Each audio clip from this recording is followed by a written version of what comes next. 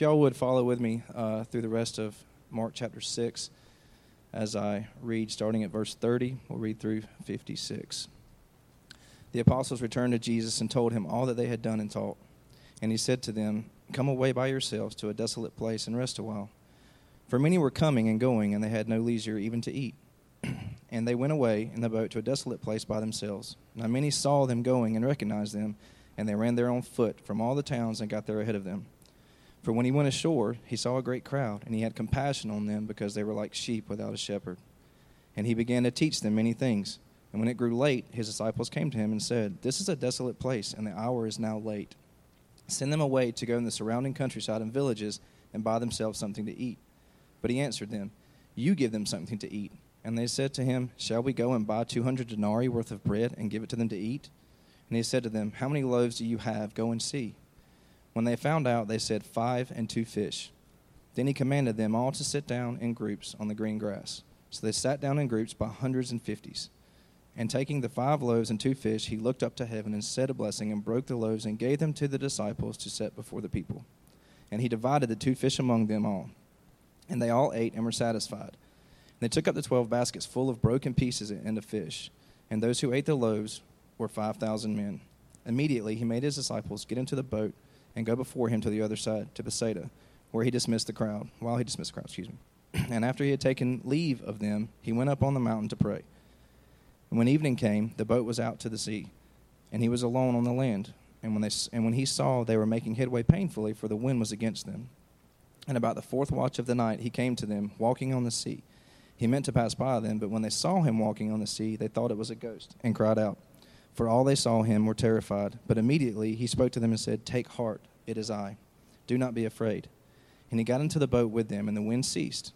And they were utterly astounded, for they did not understand about the loaves, but their hearts were hardened.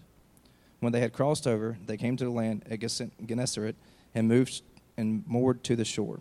And when they got out of the boat, the people immediately recognized him and ran about the whole region and began to bring the sick people on their beds to wherever they heard he was. And wherever he came, in villages, cities, or countryside, they laid the sick in the marketplaces and implored him that they might touch even the fringe of his garment. And as many as touched were made well. Amen. You can be seated. Let's pray. Father, it's a blessing to be together. We thank you for your word and the way you feed us day in and day out. God, we pray that you would bless these moments by the power of your Holy Spirit. And that you would feed us in the ways that we need most. In Christ's name I pray. Amen. One of our Wednesday nights here recently this fall, I told a story that came from the book we were studying called Chasing What Matters. And it's about a song that was written. And the first part of it was written on June 5th, 1965. After a major concert, a guy named Keith Richards had one line of a new song going around in his head and one catchy guitar riff. And so it was late at night, and that's about as far as he could get was that one line and this one little guitar part. And so he pulled out a cassette recorder thing. You remember those? Whatever it was. And started recording it, and he got that one guitar part and the one line in there, and then fell asleep and proceeded to record another 45 minutes of himself snoring after he recorded that part of the song. Well, his fellow band member, Mick Jagger, got a hold of that recording and started adding to the song, sitting by a pool one day. And within 3 weeks of the original snoring recording, the Rolling Stones recorded and released one of the most famous rock songs of all time, Satisfied. The line that Keith Richards had in his head was, "I can't get no satisfaction." Perhaps the most famous double negative in the English language, you know. The rest of that chorus that you know is now playing in your head. I can't get no satisfaction. I can't get no satisfaction because I try and I try and I try. And you're thankful. You don't know it, but you're thankful that I didn't try to sing that to you because it would just ruin the song that's playing in your head. So that song became the Rolling Stones' first #1 song in the United States. It topped charts worldwide in 1965 and is now on some all-time list, according to Acclaim Music, whoever that is, as the 5th ranked song, according to that, whoever that group is. So it's famous because it's catchy. It's got this guitar riff that you kind of resonate with, but it's also the idea, isn't it? That idea of not being able to get the satisfaction we're looking for is an experience that so many people can relate to. When Keith Richards wrote it and then Mick Jagger picked it up, they just knew that this was something so many people deal with. We can't get the satisfaction we're looking for, although we try and we try and we try. We have this deep desire in our hearts for joy and contentment and peace and for everything to work out and to be just satisfied. And yet so often we're left wanting. And that's not a new feeling, not just because this was written in 1965, but long before that, all the way back at least to the days of Moses. Think of Moses, God showing up to Moses there in the desert, in the wilderness, calling him to lead the people of Israel out of Egypt because they're in slavery. They're not satisfied. They're captive to Pharaoh and to all of his, to that nation, all they had to do for Egypt. And so God, through Moses, leads the people out of Israel, and He's promised them what? Satisfaction in this promised land, a land flowing with milk and honey. But the way to get there wasn't easy. And on the way, they grumbled and complained. And so God, even in the middle of the desert, found a way to minister to them. At one point, they cry out to Moses, and they say, we'd rather go back to Egypt, even though they were slaves there, because at least we got to eat. And the next day, as God in His grace provided for them, when the dew evaporated off the land, they found this bread-like substance. And they said, what is it? Which in Hebrew is the word manna. So they called it manna. And they ate, what is it? Manna, for the next 40 years. God provided bread right there on the ground graciously for His people in the desert. Because of their sin, they had to wander for that long, but God continued to provide miraculously bread for them out in the wilderness to help meet their needs. It was a daily reminder that the only way we're going to be satisfied, the only way that our needs are going to be met, not just physical, but emotional, spiritual, our deepest needs, the only way they're going to be met is supernaturally by God. All of our physical, spiritual, emotional desires, all the needs that we can sense in our heart are a daily reminder that God alone can meet our needs. God alone satisfies our hearts. After Moses came another leader named Joshua who led his people to the promised land, and for a little while they were satisfied, but then they fall away. Later on, King David comes, and during King David's time, there's a time of peace and prosperity throughout the land, and for a little while they're satisfied, but then they turn away from God. Over and over again it happens where the earthly leaders are not enough. They don't get to the satisfaction that they're looking for. And so one prophet, this happens multiple times, but at one place, Ezekiel 34, God speaks through the prophet Ezekiel and says, I myself will be the shepherd of my sheep, and I myself will make them lie down, declares the Lord. I will seek the lost, and I will bring back the strayed, and I will bind up the injured, and I will strengthen the weak. Earlier in that chapter, he says, I will feed them with good pasture. We, deep in our souls, know that no human leader, no man, no woman could ever feed us and satisfy us to the depth we need. We need God to be our shepherd. We need Him to provide for us. And I tell you all of that so you know what's going on when we get to Mark chapter 6, Jesus in a desolate place working an incredible miracle that has to do with bread. Has to do with bread. Our passage this morning starts when the disciples come back from their ministry out where they had gone, and they report back to Jesus lots of great things that had happened, but they're all exhausted. They're tired.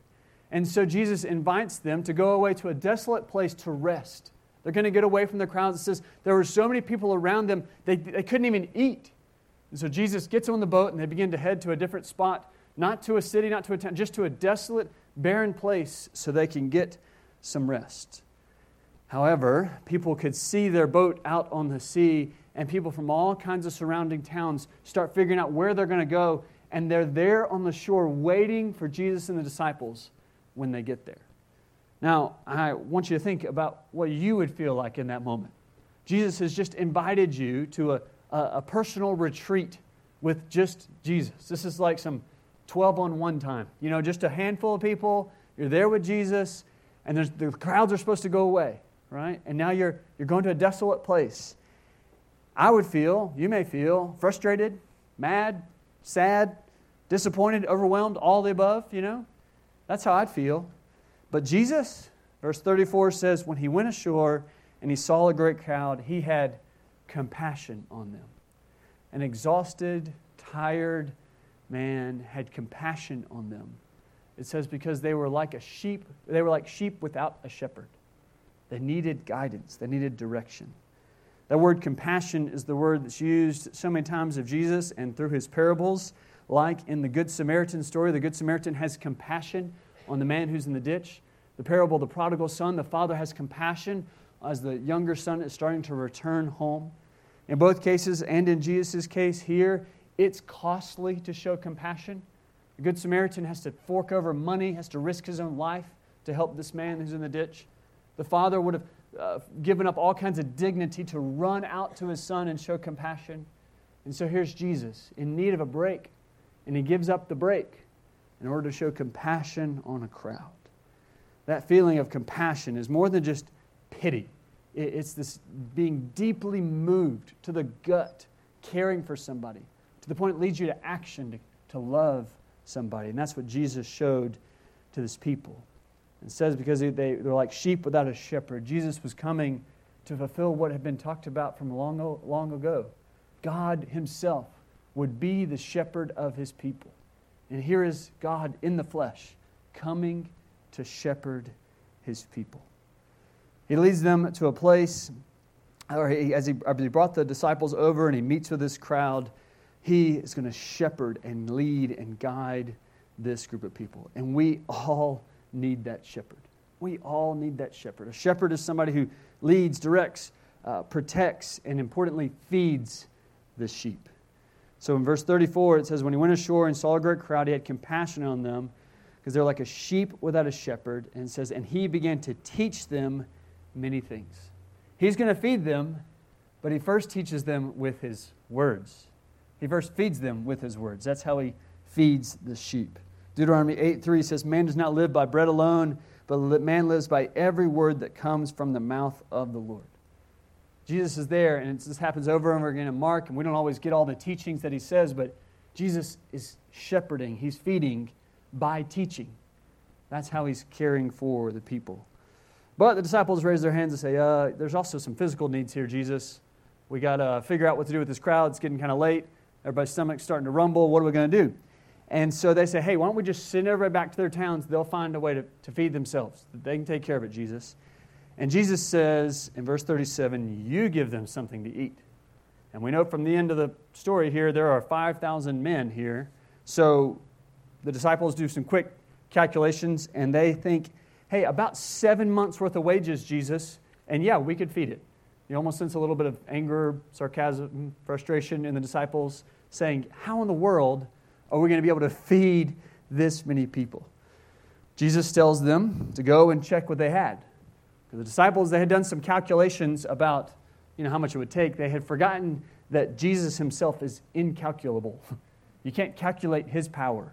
So he sends them back to count. They found 5 loaves, 2 fish, so maybe enough to feed a handful of people, not a handful of thousands of people.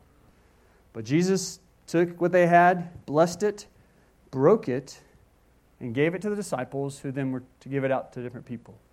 And they began to pass it out to one person, another person, passing it out, passing it out, passing it out. And after everybody had enough, there were 12 baskets left over. And this is the verse that got my attention probably more than any other this week. Verse 42 says, and they all ate and were satisfied. Everybody got to eat. Everybody that had come to the shore to see Jesus got to eat. And they didn't just get a taste. They ate enough until they were satisfied. And many of us are like thinking about Thursday already, thinking about that meal. You know what it's like to be satisfied by a good meal. Like the one where you have to push back from the table a little bit, you put your hands on your belly, and you're like, that was a good meal. You know what I mean? And Thursday, Thanksgiving, maybe that's one of the days you're looking forward to having a meal like that. Verse 44 says, and those who ate the loaves were 5,000 men. So probably plus women and children, we'll conservatively say 15,000 people from 5 loaves and 2 fish, all pushed back from the table, satisfied, full, content. They found it, and they found it in Jesus. That's impressive. It's an impressive miracle. So impressive, in fact, it's the only miracle outside of Jesus' own resurrection that's recorded in all 4 Gospels, Matthew, Mark, Luke, and John. This miracle got everybody's attention. We got to make sure we write this one down every single time. The disciples saw this. This is a big deal. So see what I mean when I suggest the Rolling Stones were not the first people to recognize we all need satisfaction? Here's the disciples, first gospel writers saying this story, this gets our attention. The only question we have, different maybe from the Rolling Stones, is where are we going for our satisfaction? Where are we going? And the disciples, this first crowd, they saw where it comes. This miracle is an invitation for us to look to the shepherd for satisfaction. Look to the shepherd for satisfaction. Jesus is our compassionate, wise shepherd who can provide for our deepest needs, including our satisfaction. The Rolling Stones song is really about 2 things, materialism and sex, and how neither of those really fully satisfy. That's what they're wrestling against our culture and the way that all the world tries to tell us these things will satisfy. And they're onto something because they're saying this, I can't get satisfaction from this. The world so many times is trying to tell us you can find satisfaction out here somewhere, but it just isn't true. Usually it's in one of 2 ways it's messed up, right? Either it's telling you something will satisfy that's really just short term. It's short term. So maybe the vacation or a nice meal or a new gadget, a new toy, some kind of new car, whatever. You'll think it'll satisfy you. But we know in the end it's foolish because the vacation ends, you get hungry just a few hours after you eat, even if it was a good meal. The new gadget, the new toy, the new car gets replaced by a newer one and you beat up the old one, it doesn't last. It's short term. Or other times this world will focus on satisfying the wrong desires altogether. They'll say, hey, this will satisfy this desire, but the whole premise is wrong. Porn offers a satisfaction for lust. Drinking offers a satisfaction for a desire to escape. Being angry offers a satisfaction for feeling powerful and feeling like you've got control and telling people who's boss. When reality is those desires aren't even worth chasing. We don't really want lust. We want emotional and relational connection. We want to get rid of loneliness. We don't really want to escape. We want to have purpose and meaning in life.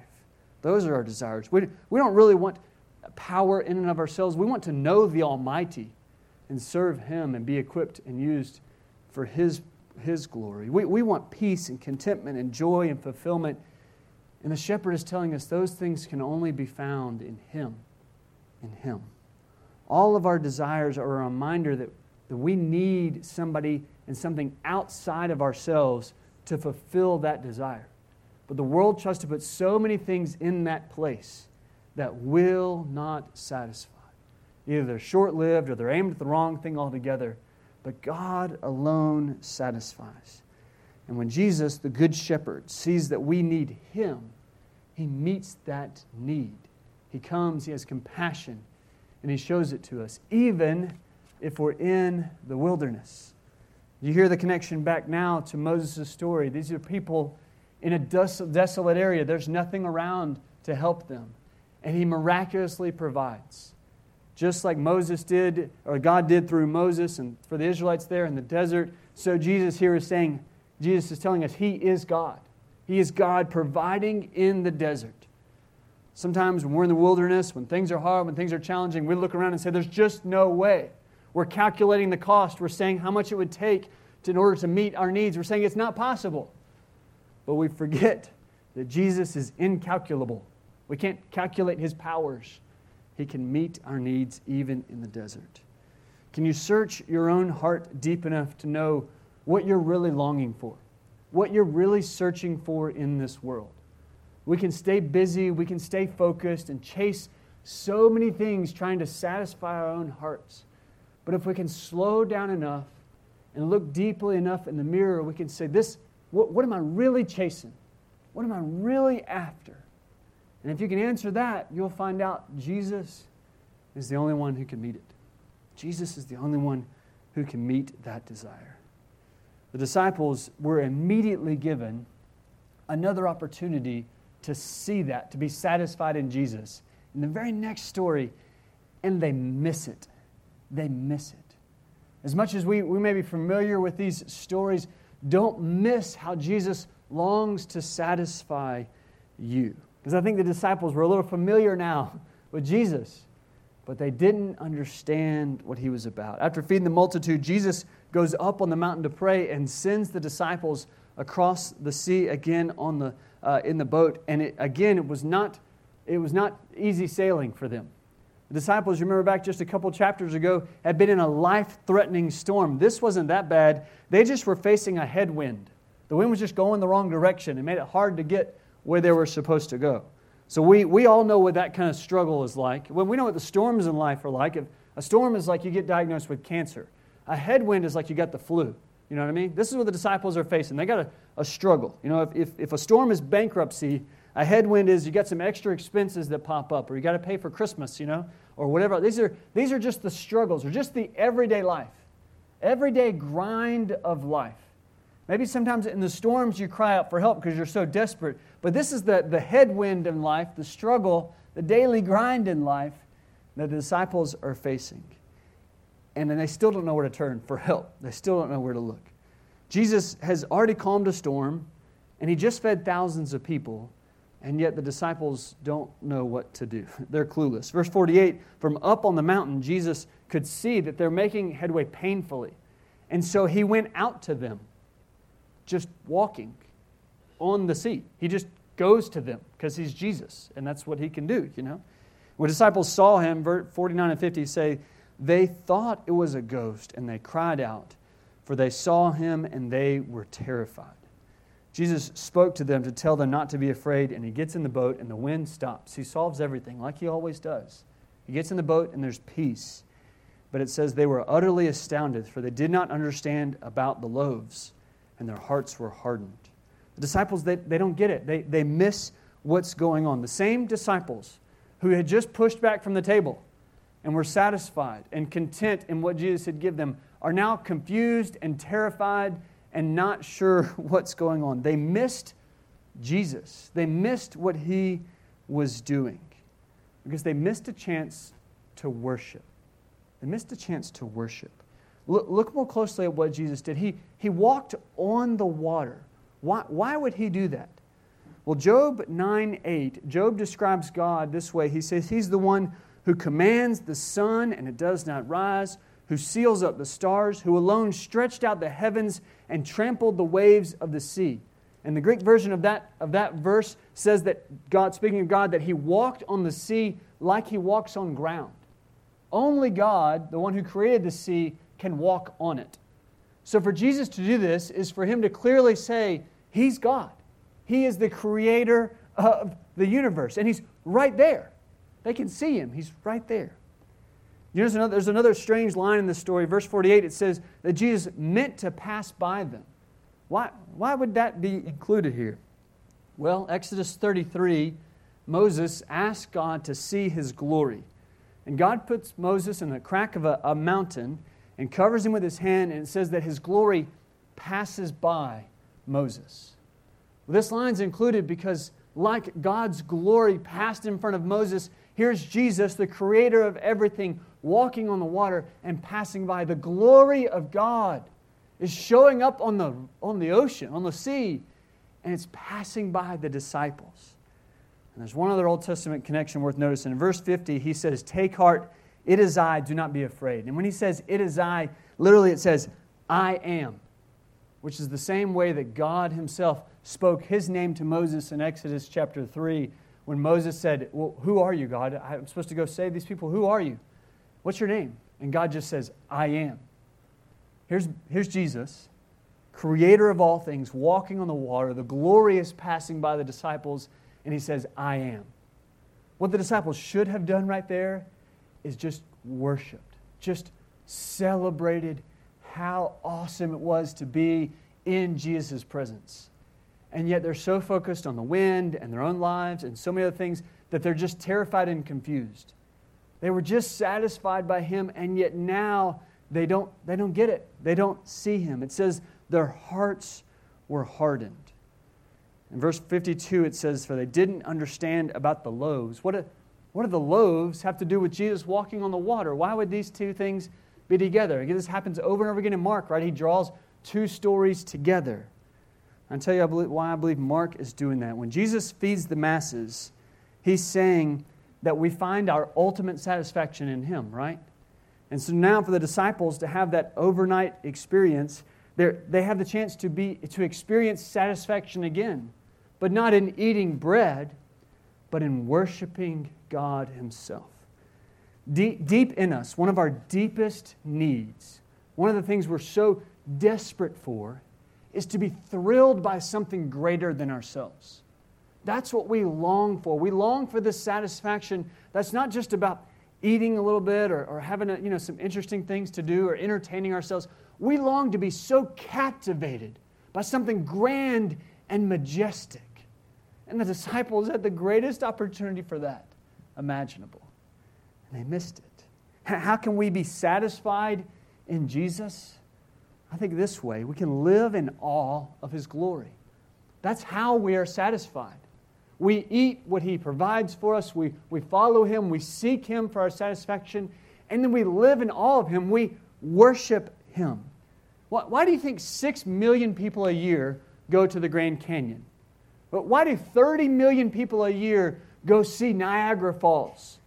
Do we just like holes and water? Like, why do we do that? I can dig you a hole. I can pour you some water. Every time so far I've turned on the faucet in my house, water comes out. Like, I can get you some water. Why do we do that? Because when we go to these things, we see something that makes us go, whoa, right? There's this awe factor, this majestic factor, this wow, that is incredible. And it hits this note deep in our hearts. It's this part of our hearts that we don't know why exactly, but we're so drawn to it. We're captivated by it. It's because our hearts were made to worship. Our hearts were made to go, wow, that's amazing. We don't go to the Grand Canyon just to be terrified, though we might fall and die, right? Jesus' disciples are in the boat and they're terrified. When what they should have been saying is, wow, that's amazing. You are incredible, God. And I praise you. Live in awe of His majesty and of His glory. That will satisfy you. Our deepest satisfaction comes in worship, not in living for ourselves. There are moments that you don't have control over where God's glory just breaks in. The question is, what do you do? How do you respond to that? Like seeing Jesus on the water, or standing before something beautiful in nature, the birth of a child, the powerful moment in God's Word, for a moment where you're filled in awe and wonder, and you're just up close to something that's beyond our world. How do you respond to that? The disciples were terrified because they didn't know what was going on. They didn't understand. But we've got the benefit of a little bit of distance. We know a little bit better what's happening. So we don't have to be filled with terror. Instead, we can live in awe and wonder of who this Jesus is. We live in a very casual culture, and I'm usually appreciative of that. I don't like being formal. I don't like ties. I don't like, being formal. But there is a danger, I think, in our culture, the way this kind of swings back and forth, that we're really casual with God. That we just kind of stumble into His presence and say, yeah, what up, bud? This is God that we are talking about. He deserves all our reverence and all the splendor that He has. He is worth praising. You come here, many of you come here most weeks, you come into worship, and I love that we're casual.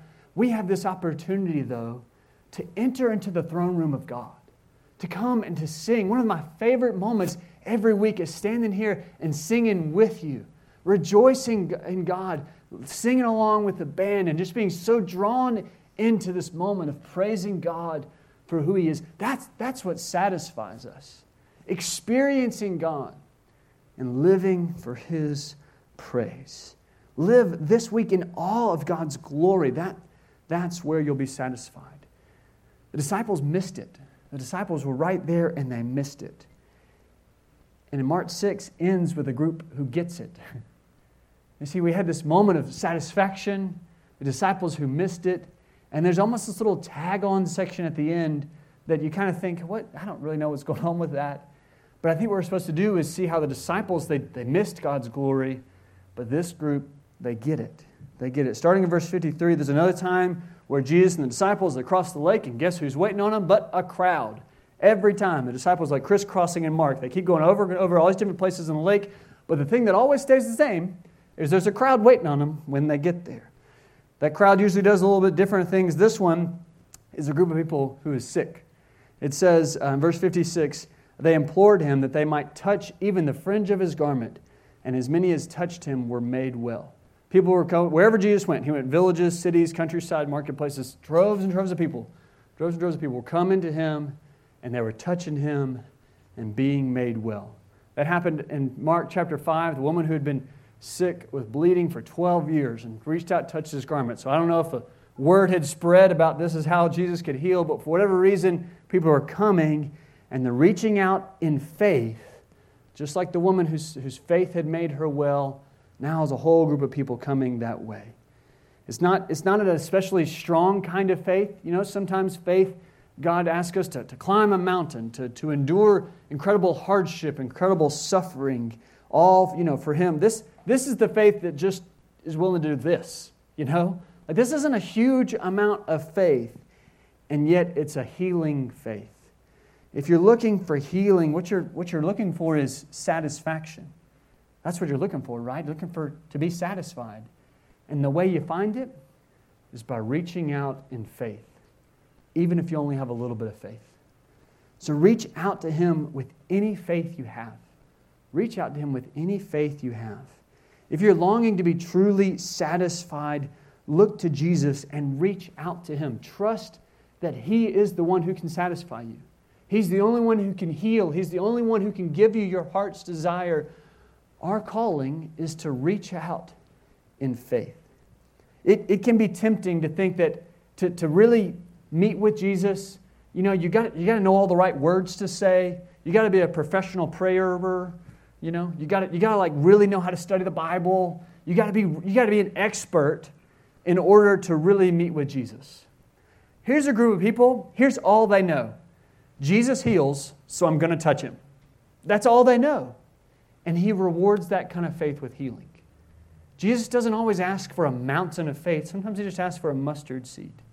And He's willing to satisfy that with that kind of faith.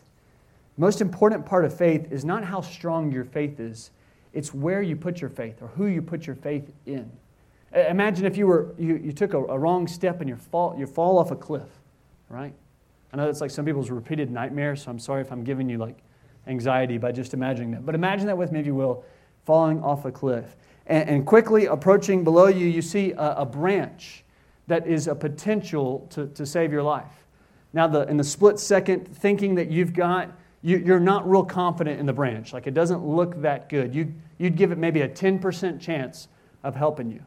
Now imagine in reality, it will actually help you, but you don't know that yet. You just think, 10% chance this branch is going to catch me. How much faith do you have to have for that to save you? The only amount of faith you got to have is enough to reach out and grab it, right? And if you do that, it's not going to just save you 10%. It'll save you 100%. Even if you weren't all that sure in it, if you just had enough faith to reach out, then it will 100% save you. Because you're not saved by the strength of your faith, but you're saved by the strength of the branch, the strength of the thing that can save you. You might not feel like you are a spiritual giant, that you just have this mountain of faith. But if you got just a little, if you can reach out and say, Jesus, I need you to save me. I'm not even sure how that happens. I don't even fully, but I just got this sense that you're the one I'm supposed to reach out to. If you have enough faith to reach out, He saves. Because it's not about how strong your faith is, it's about how strong Jesus is. You could be in the wilderness, you can be in the desert, and God satisfies. He provides. He cares for us. Not always in the way we want. That bread Jesus gave, they got hungry again, right? He will meet our needs in His way and in His time, but we can trust that He's good and He has the power to save.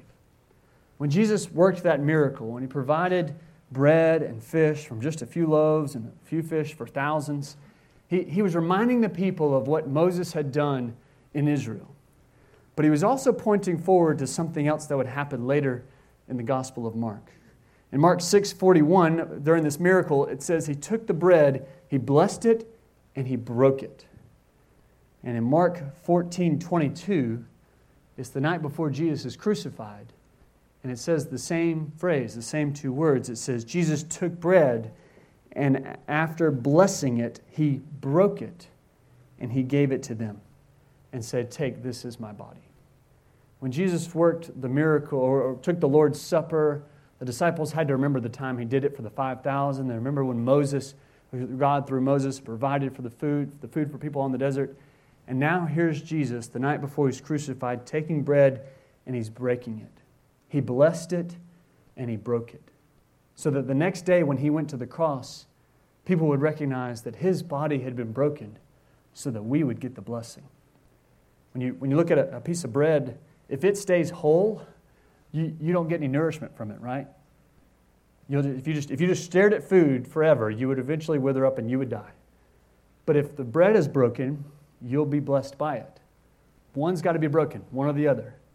And Jesus said, I'll do the breaking. I'll be broken so that you'll be blessed. When we think of Jesus feeding all the people out there in the wilderness, we think of Him on the cross, how He was willing to be broken in our place so that we would be blessed. We would be satisfied in Him. You can look anywhere else you want, and it may satisfy you for a little while, but ultimately we will only be satisfied by the Good Shepherd who came and was broken for us so that we would be blessed. Let's pray. God, we thank You for Your grace. We thank You for giving so much to us. Lord, we confess that our hearts are so prone to wander. We look everywhere else in the world other than You to be satisfied.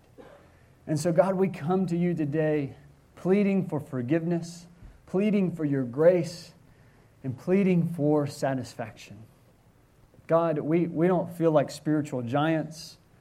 We feel so inadequate. And so, God, we come to You with just an ounce of faith to say, we need You. We're reaching out to You in faith. We want to see Your glory. We want to see Your majesty. We want to see Your power. And we long for You to satisfy us. God, fill us with Your Spirit. Give us opportunities to worship You, to be in awe of Your glory, to sing Your praises time and time again. Because, God, we know that being with You, that's what will satisfy us. Lord, we need You for a host of reasons, for all kinds of different needs that are represented throughout this room and joining us online. God, so many people that have so many needs. And we know only You can deeply and truly meet those needs. So we come to You today, God, asking for Your salvation, asking for Your satisfaction. In Jesus' name I pray. Amen.